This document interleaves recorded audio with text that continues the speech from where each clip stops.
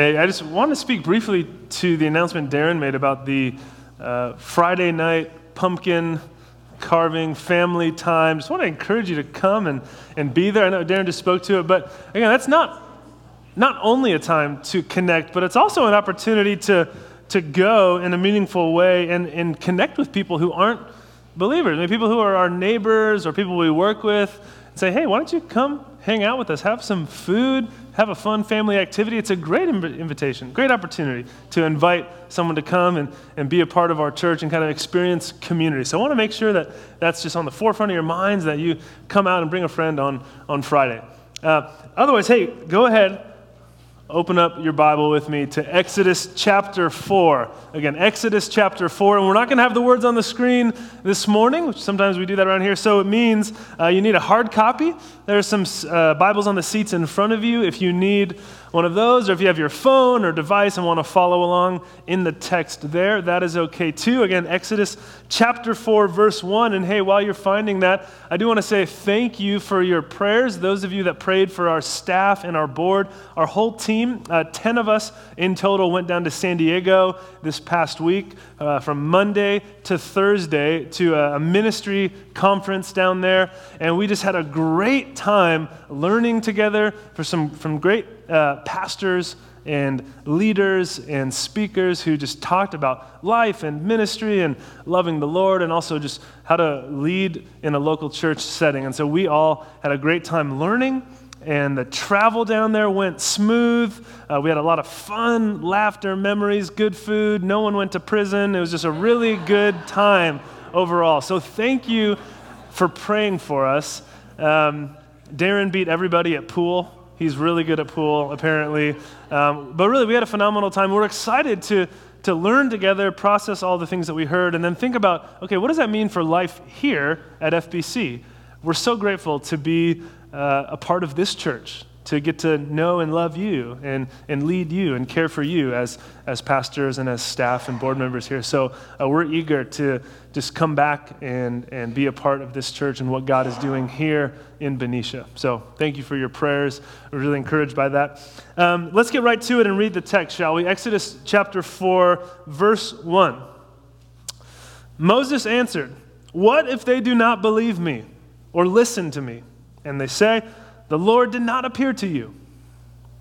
Again, Moses answered, "What if they do not believe me or listen to me? And they say, 'The Lord did not appear to you.'"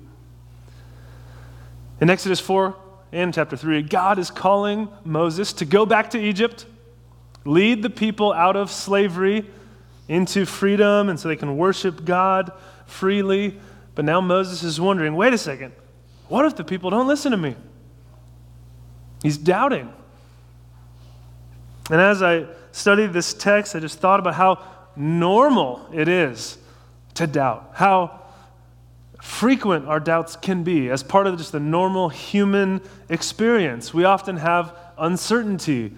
We often lack conviction at times. We're not always sure what is true and what is untrue. It seems like more than ever, our culture is clouded by doubt because there's so much information out there, so many voices and opinions that sometimes it's hard to know who to believe and what's actually true.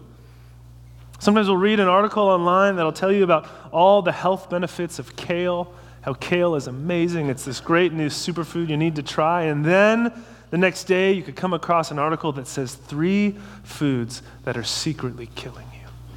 And one of those 3 will be kale. And so you're like, which is it? Is it the kale is great story or the kale is terrible story? And you know that experience in so many different topics, whether it's politics or news or whatever's going on in the world, there's so many different opinions. And you'll hear A, and then you'll hear non-A. And you're like, well, which is it? And it leads to this culture of doubt.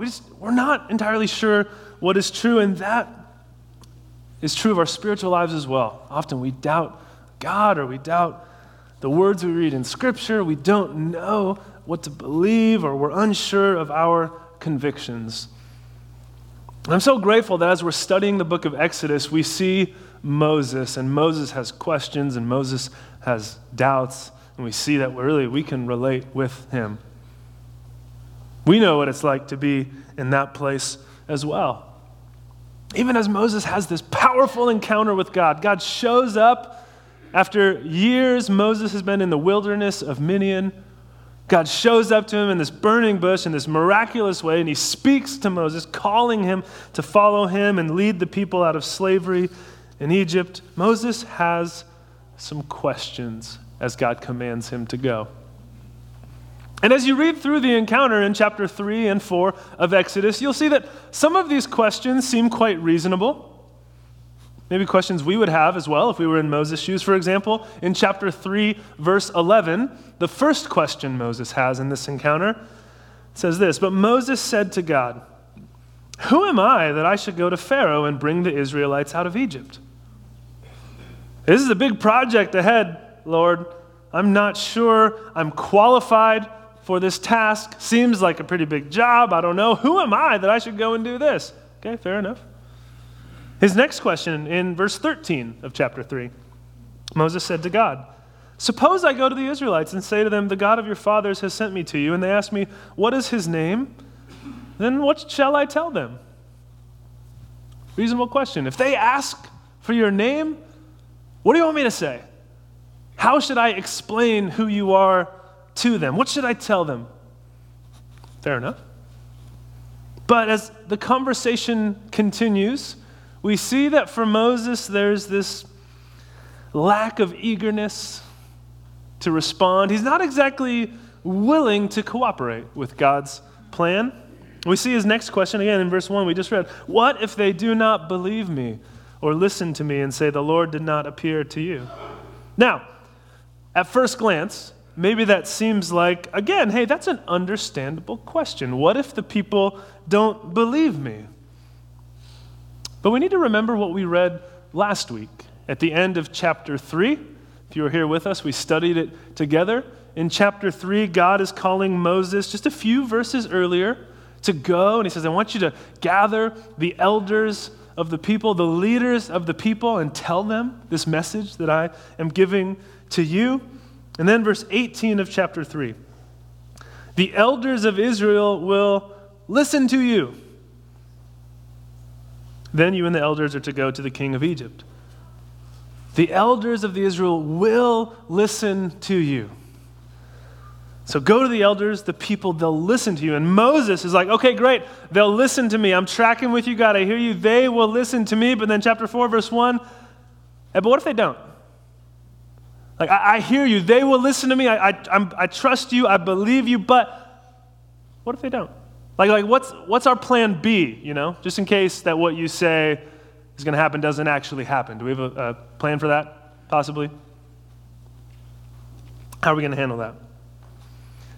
So we see in Moses' question, he's not just innocently asking for some more information, but he doesn't believe God. He doubts God's word. They will believe you. And Moses is like, I'm not so sure they will. He's not believing God. Maybe in the back of his mind, he's thinking about what happened earlier in chapter 2. If you're here with us a few weeks ago, Moses in chapter 2, he kills this Egyptian, and then he tries to mediate this conflict between two Hebrews. He tries to stop them from fighting. And do you remember what the Hebrews said to Moses as he tried to intervene? They said, "Who made you ruler and judge over us?" Who put you in charge, Moses? Are you thinking of killing me as you killed the Egyptian? And so maybe that scene is just on repeat in his mind. He hears that ringing in his ears. They're going to say to me, "Who are you? Who made you ruler?" Even if I go and say to them, "Hey, God told me to come to you and say X, Y, and Z," that wound from his past has made him say, "You know what? I'm afraid that they're going to react that way again, God. They're not going to believe that you actually appeared to me." So can we just be honest for a moment? Look at Moses and see how much we can relate to him. How we have doubted ourselves. And I don't say this to say we should strive to be like Moses. We should doubt God more. This is a great thing. That's not what I'm saying, because the text shows that actually the opposite is true. We should trust God. God is trustworthy. He is true. He can be trusted in every way. We should not doubt like Moses, and yet, in honesty, we're not always there. We're not. We have questions. We wrestle with things. You know, one of the reasons that people often give for why they left the church or why they left the faith, I hear this from people, is that, I wasn't able to really process through my questions, or I had doubts and they weren't taken seriously. We weren't able to talk about these objections. Instead of actually walking through things with me, people just tried to keep me quiet or ignore the questions or hope that they would eventually go away rather than just talking about them. And so I want us to see that Moses had doubts and questions, and he wasn't always in the right, and yet God met with him, was gracious, was patient with him. And so I want us to see that we can face doubts as well. We can talk about doubts as well. We together as a community can walk through these things together. I know that Pastor Kyle does such a great job of this with our students, saying, hey, you got questions? Great, let's talk. You got objections? Great, hey, let's talk. Let's jump in together. Here we go. Let's see what God has to say. I know if you approached me or if you approached Pastor Lee or someone on our board with questions, we wouldn't just shut you down. We wouldn't just tell you to ignore them. We would take them seriously and say, hey, great, let's talk about those things. Let's explore these questions together. Hey, I've had doubts and questions too. Great. Let's work through this. And I don't say this as some kind of like revolutionary new thought or as if we're the only church that has that posture. I know so many pastors in our town or friends of mine from seminary leaders in churches that, hey, if people bring questions to them, they would welcome that and say, yes, let's talk. Yes, let's explore this. Yes, let's be honest about our doubts, because ignoring them is not the answer. So I appreciate that we see with Moses some of his flaws, some of his doubts on display. But you notice how God responds to Moses. Verse 2. It says, well, then the Lord said to him, what is that in your hand? A staff, he replied. The Lord said, throw it on the ground. Moses threw it on the ground, and it became a snake, and he ran from it. Then the Lord said to him, reach out your hand and take it by the tail. So Moses reached out and took hold of the snake and it turned back into a staff in his hand. This, said the Lord, is so that they may believe that the Lord, the God of their fathers, the God of Abraham, the God of Isaac, and the God of Jacob, has appeared to you. So you're saying, okay, Moses, I can play ball. You're having trouble trusting me. You're having trouble believing me. Okay, here's a sign. He has Moses throw his staff on the ground, and the staff turns into a snake, and then Moses did what any sane person would do with a snake in the room. He runs away from it, says, I don't want any part of that. But then God says, no, hey, pick up the snake, grab it by the tail. So he picks up the snake by the tail. But he does it, and it turns back into his staff. Pretty miraculous moment, wouldn't you say? Pretty spectacular. And there's some difference of opinion about what exactly was God trying to communicate with this whole staff into a snake incident. But everyone agrees, if you really get down to the bottom of it, that in some way God is trying to show a display and evidence of his power for Moses and the people to see. Some commentators will say, well, it's God showing his power over the natural world. It's God showing his power over evil things, scary things like snakes.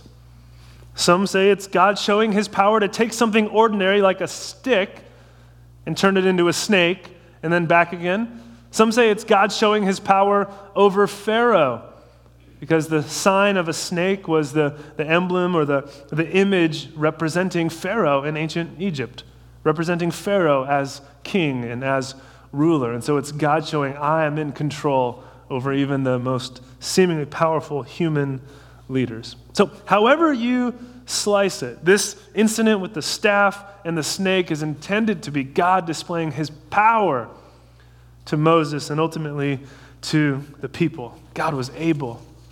Even though the task was scary ahead, God was powerful and was with them. But he's not done. He continues in verse 6.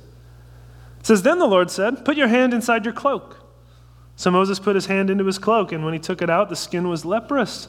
It had become as white as snow. Now put it back into your cloak, he said.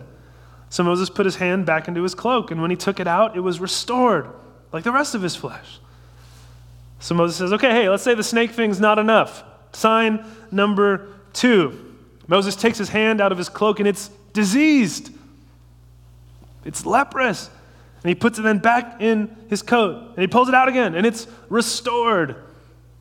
Again, a pretty miraculous event. God again showing Moses his power over the natural world, his power to do miraculous things, possibly his power over Pharaoh, again, his power to judge Pharaoh. Sometimes in the Old Testament, a skin disease or leprosy specifically is a kind of consequence or punishment for pride. So some commentators say this is God hinting that he is going to humble Pharaoh. God in his strength and in his power is going to come against the might of Egypt, and he will win. But he's not done yet. There's more. Verse 8. Then the Lord said, if they do not believe you or pay attention to the first sign, they may believe the second. But if they do not believe these 2 signs or listen to you, take some water from the Nile and pour it on the dry ground. The water you take from the river will become blood on the ground. So, all right, one last sign. Snakes, not enough. Skin disease, not enough. How about the water of the Nile turned into blood on the ground? It's hard to overestimate the importance of the Nile River to the people of Egypt in the ancient world.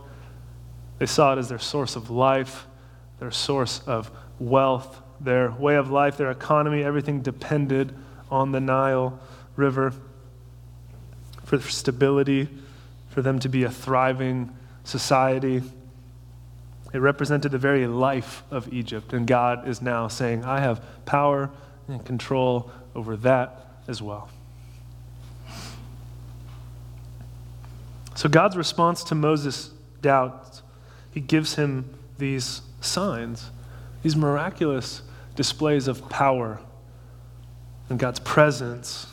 And maybe we look at this and we want something like that today.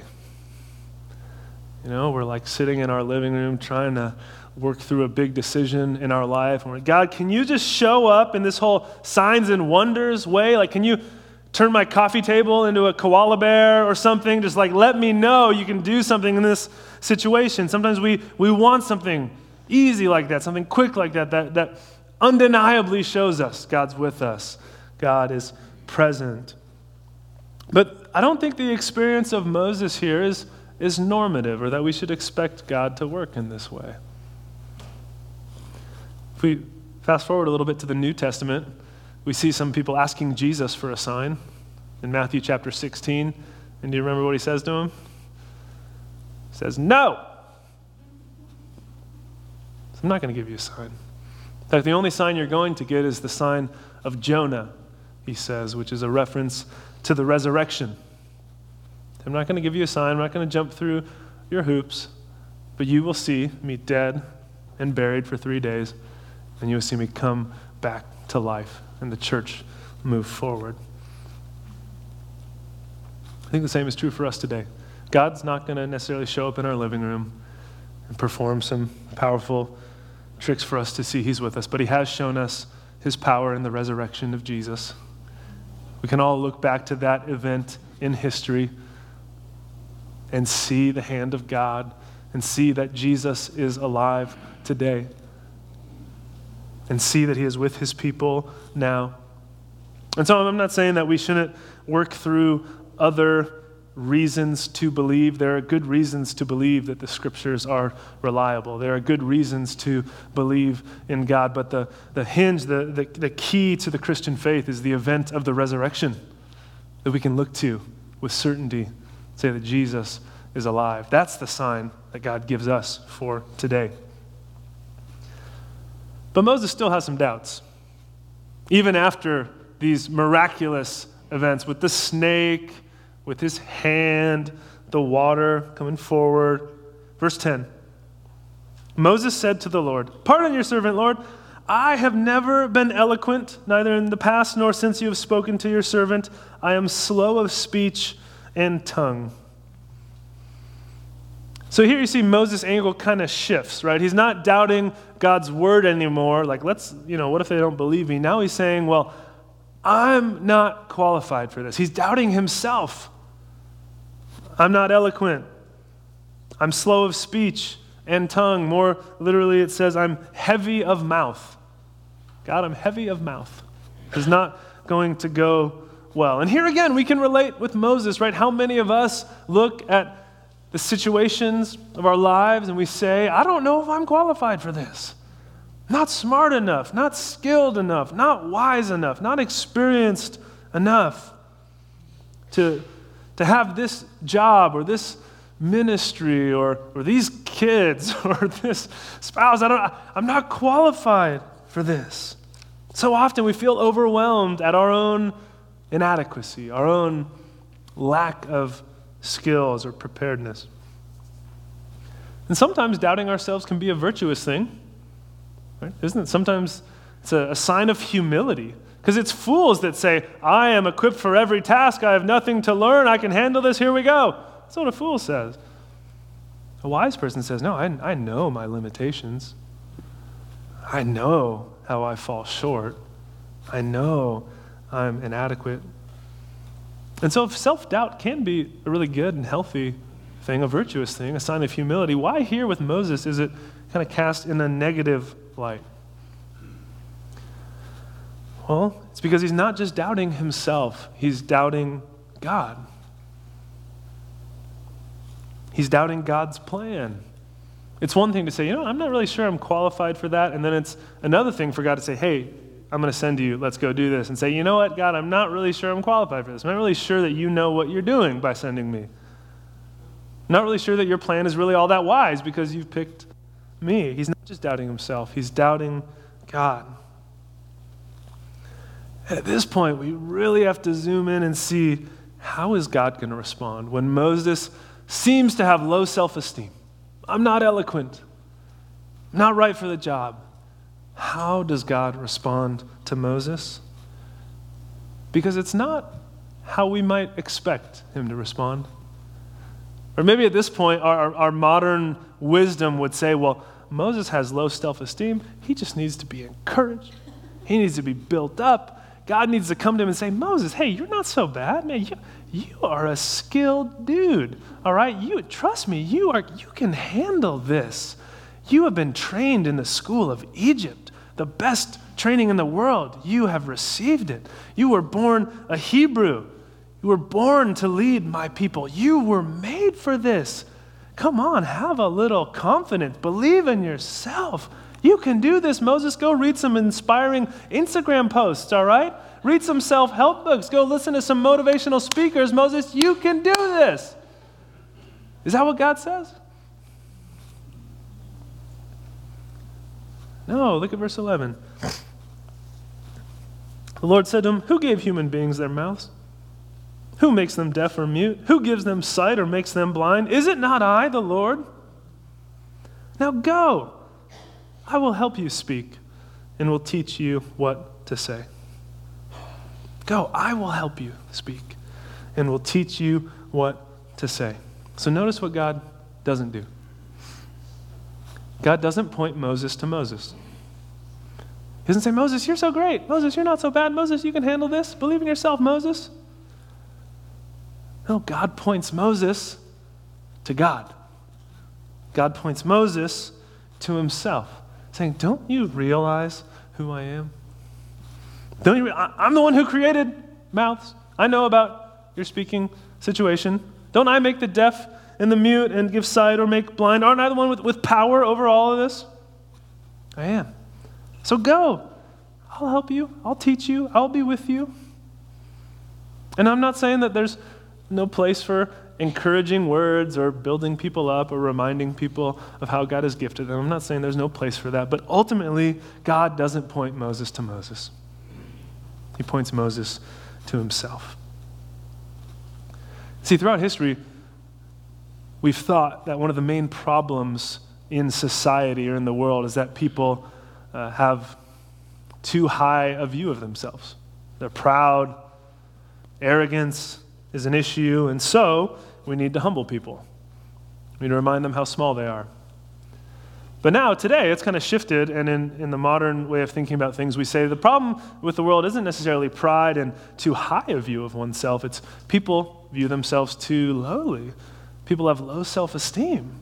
That's the issue out in the world, so we need to encourage people. We need to build people up, remind them, make them feel good about themselves. But God sidesteps that dichotomy and really shows us a third way. He says it's not really about you at all. Not thinking about too high of yourself, not thinking too lowly of yourself. How about you just don't think about yourself and you just look at me? I mean, really, that's the third way that he gives us. Thinking of yourself less. Moses, it's not about you. It's about me. I'm with you. That's all you need to know. It's not about you. Your reassurance, your confidence isn't supposed to be in yourself, in your gifting, in your skills, or how prepared you are. It's supposed to be found in me. And I will be with you, and I will teach you what to say. I'm going to go with you. I'm going to guide you. I'm going to be with you every step of the way. So sometimes we need to doubt our doubts. You know, I'm doubting that God is good. I'm doubting that I can do this. I'm doubting that God has called me to this. We need to doubt our doubts and say, is that really true? If God is with me, is that really the case? I still remember the doubt that I experienced when I was considering taking this job. A few years ago, I was 26 years old. And then I turned 27 during the interview process. I was like, is this crazy? Like that I'm applying to be a lead pastor at a church? Are they crazy for even considering my application? Like, Lord, is this really what you're putting in front of us? Can I lead in this way? I'm too young. I'm not experienced enough. I'm not wise enough. And most of that was true. And I was like, God, what is going on? And so there was lots of prayer and discernment going on for Amber and I in our situation. And there was, I know, lots of prayer and discernment going on here and with the search team. And ultimately, we sensed that this was the way that God was leading. I remember during that time, those few months while the interviews and the search process was going on, I remember just praying and trying to process through all this, if this was right, if this was the step God had for us. And I remember in multiple different ways and at multiple times, God brought up Psalm 127 to my mind. Generally, it seemed like that verse just kept coming up over and over again. And Psalm 127 starts by saying, unless the Lord builds the house, the builders labor in vain. Unless the Lord builds the house, the builders labor in vain. I was really sensed, God was, you know what, Matt? If it's all up to you and about your wisdom in building and your skill, then you're going to go and try and build something that's going to be in vain. But the good news is that you're not the one building this church. You're not going to be the architect of it. The Lord is. I am. So I'm going to send you, and I'm going to build this thing, and I'm going to guide you, and I'm going to be with you. It's not about you, Matt. Unless the Lord builds it, those who build it labor in vain. And I found great peace in that moment and encouragement. God's the one who has to do the building. It's not about me. And friends, this is where true peace comes from. This is where true comfort comes from. That God is our help. The Lord will teach us. The Lord will guide us. The Lord is with us. This is true for Moses then. It's true for us today. That's the heart of the gospel message, isn't it? Is reconciliation. Right? Because of our sin, we were separated from God. We came under God's wrath, his righteous judgment and condemnation for our sin. But God, in his grace, forgave us in Christ. Jesus paid it all for our sins. He died on a cross for you and for me so that we would not be judged and condemned, but we would be forgiven, cleansed, washed, welcomed into God's family, adopted as his sons and daughters, brought back into right relationship with God so that both eternally and now we can walk with God. That relationship is restored. We are reconciled. to the God who loves us. That's at the heart of the gospel. So again, that's not just an eternal truth that one day we'll be saved from judgment. That is, of course, true, but also now God walks with us. We have right relationship with him now because of Jesus, not through works, but by God's grace through faith. So back in Exodus 4, God gives Moses these powerful signs in verses 1 through 9. And then God promises his presence with Moses in verses 10 through 12. Surely now Moses is ready for the job. Surely he says, okay, Lord, let's get to work. Here we go. Yeah? No. Let's see how he responds in verse 13. But Moses said, pardon your servant, Lord. Please send someone else. Please send someone else. I mean, he's trying to be polite at least. Like, pardon your servant, Lord, please. He's not just like, no. But he's saying, please, you must know someone else for this task. He's trying to soften the blow, perhaps. But really, at the bottom of it is, no. Lord, send somebody else. I'm not your guy. And so we wonder maybe if this has finally kind of gotten to the bottom of the doubts, the questions, the objections, the yeah buts, the yeah what abouts that Moses keeps throwing out. They're really at the heart of the matter. He doesn't want to go. He's not interested. Send someone else. Have you ever been invited to a party or something, some event that you didn't want to go to? And the person inviting you was annoyingly persistent about you being there. And they started undoing all of your perfectly logical reasons for not being able to go. Okay, like you say, so you get invited to a party. You say, you know what, we're kind of hungry. Like, we haven't had a lot to eat today. We just need to go home and get some food. And they're like, don't worry, the party's going to have food there. Like, okay. You're like, you know what, we're really tired. We can't, as a family, we don't need another late night. We really should just stay in. The party's going to be over by 7 o'clock. Don't worry, you'll be home in no time. Okay. They're like, you know, we're kind of having actually some car issues. We're not sure if our car is we don't really want to drive it much. We're sending an Uber to your house. They'll pick you up. Don't worry about it. Like, you know what? Okay, let me just level with you. I don't want to go. Right? Like, they just kind of move through all your excuses, all your reasons. You got to just get to the bottom of it, and you're like, you know what? Look, I just don't want to go. Sorry.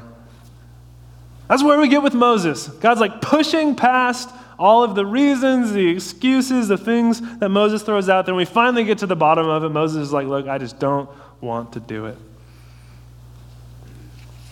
We finally see this with Moses. And look how God responds, verse 14. Then the Lord's anger burned against Moses. And he said, what about your brother, Aaron, the Levite? I know he can speak well. He's already on his way to meet you, and he'll be glad to see you. You shall speak to him and put words in his mouth. I will help both of you speak and will teach you what to do. He will speak to the people for you, and it will be as if he were your mouth and as if you were God to him. But take this staff in your hand so you can perform the signs with it. So, God gets angry. Scripture tells us that the Lord is slow to anger, but he eventually gets angry. And some of us are not used to seeing God in this way, and yet the text shows us this is true. His anger, though, is always just, always righteous, always calculated. God's like, you know what? Fine, Moses, but you're still going to go. I'm going to send Aaron with you. He'll speak for you. I'll speak to you, and you tell Aaron what to say, and he'll kind of be your mouthpiece, but you are still going. Moses doesn't get out of it. And so it just makes us wonder, is there something that God is calling you to today that you're hesitant about, like Moses here? Is there a step that God has been prompting you towards that you have been making excuses about, or flat out saying no? Maybe it's the decision to come to Jesus in the first place. God is drawing you, offering you grace and salvation and forgiveness, and you're like, no, no, no. What about this? What about this objection? I don't know if I can wrap my mind around this. God's saying, come to me. And you say, no, no. He's saying, make the decision today. Maybe there's some opportunity in front of you to serve, to join a small group. Like, I'm busy, got a full schedule, not sure if I'll get along with the people, not sure if I'm qualified to serve in that way, not sure if God wants to use me there. God's like just bringing it up and saying, no, no, no, no, look, do it. Take that step, take that step, take that step. Maybe there's some sort of career change in your future that God's bringing up over and over again, reminding you of some new opportunity, some new direction that he wants you to head. Maybe God wants you to take simple steps of obedience, like having your neighbors over for dinner. Your neighbors who don't know Jesus, wanting to love them and build a relationship with them. And you said, we're busy. They don't like food. They wouldn't show up. I don't know if they'll come. Let's just not do it. It's too difficult. God's saying, no, no, no. And he keeps prompting you. He keeps bringing that up. It's a reminder to say yes to what he's putting in front of you. Maybe you need to get help and see a counselor. And he keeps bringing that up. Saying, no, I'm not sure. It'll be embarrassing, or I'm not sure how people would think about that, or I'm not sure I can handle it myself. I'm strong enough to do that. It's like, no, no, no. Keeps bringing it up. Maybe there's some new project or direction that your family needs, your kids need help with something, your kids need to explore something new, and God keeps putting that in front of you rather than saying, no, no, no, we'll be fine. Saying, go for it. For some of us, this is about maybe a current crossroads we're facing, an upcoming decision. For some of us, maybe there's nothing like that in the near future, but down the road, we'll need to remember this text, and we should respond to God. Or maybe some of us, we're in a situation right now, and Exodus chapter 4 is to remind us how we got here, why we're here in the first place, that God is at work in your life now, empowering you for this purpose. God's placed you here. And so I don't know what that prompting might look like for you, or what exactly God in his grace and in his power is moving you towards, but I want to encourage you to embrace that call he's putting on your life, to say yes to him in big things and in small things. As a church, we really need to cultivate that heart of openness to how God is guiding us. And of course, using Scripture as our guide, letting wise believers speak into our situation and help us if we're having trouble hearing. The other thing I want us to see about this text is how incredibly gracious God is with Moses. He provides Aaron for him. He's like, hey, I'm still going to work with you, Moses. Think about the mercy that God shows to Moses.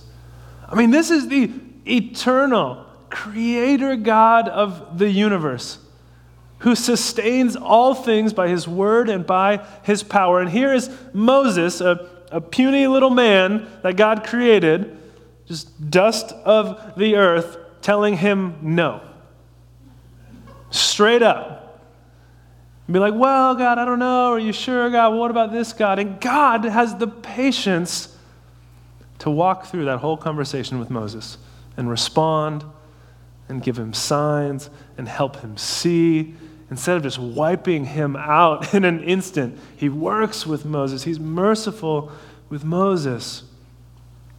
Some people think that, well, in the Old Testament, God is just wrath and about justice and righteousness, and it's not until the New Testament that we hear about grace and love, but that is not true at all. In both the Old Testament and the New Testament, we see a God of justice, a God of wrath against sin, and we see a God of grace and mercy and kindness and patience.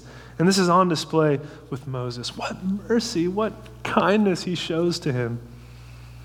And yes, eventually for us, there are serious consequences for rejecting God and saying no to his salvation.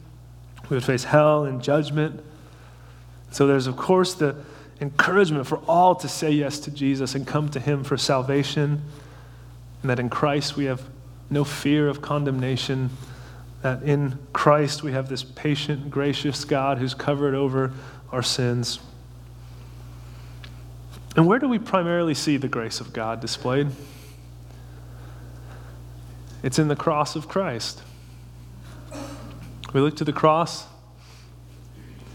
We remember Jesus, that he died for us. He died in our place. He took your sin and mine so that whoever would believe in him would not perish but would have eternal life. We see God's grace in Jesus' life, death, and resurrection. That Jesus wasn't like Moses, refusing the mission, saying, "No, I don't want to go and be born of a virgin and live this life and ultimately die for the sins of the world." Instead, he said, "Yes, of course, I'll go." And he came and he rescued us. And so we have a chance to remember Jesus as we come to the table together. We're going to celebrate communion as a church family, which is where we take the bread and the cup, and it reminds us, it helps us celebrate the broken body and the shed blood of Jesus, our Savior. We remember that we deserve death, but Jesus died for us so that we could be forgiven. We practice an open table here at FBC, which means even if you're from out of town or you're just visiting, for anyone who has put their trust in Jesus Christ as Lord and Savior, we invite you to come and participate with us. The elements are gluten-free. The music's going to play in just a moment. I invite you, as you're ready, to come forward, partake with us, celebrate Jesus with us. Let's pray. Well, God, we love you, and we come with humble hearts to say thank you for your grace. Thank you for your mercy, your patience, your kindness towards us. That even though we were running away from you, we were lost, we were broken without you, you came. Jesus, you found us. You saved us. You forgave us of our sins. You've given us new life. And so as we come to the table, Jesus, we remember you. We celebrate you. You are our Savior. You are our King. We have life only in your name. Be glorified here today. Amen.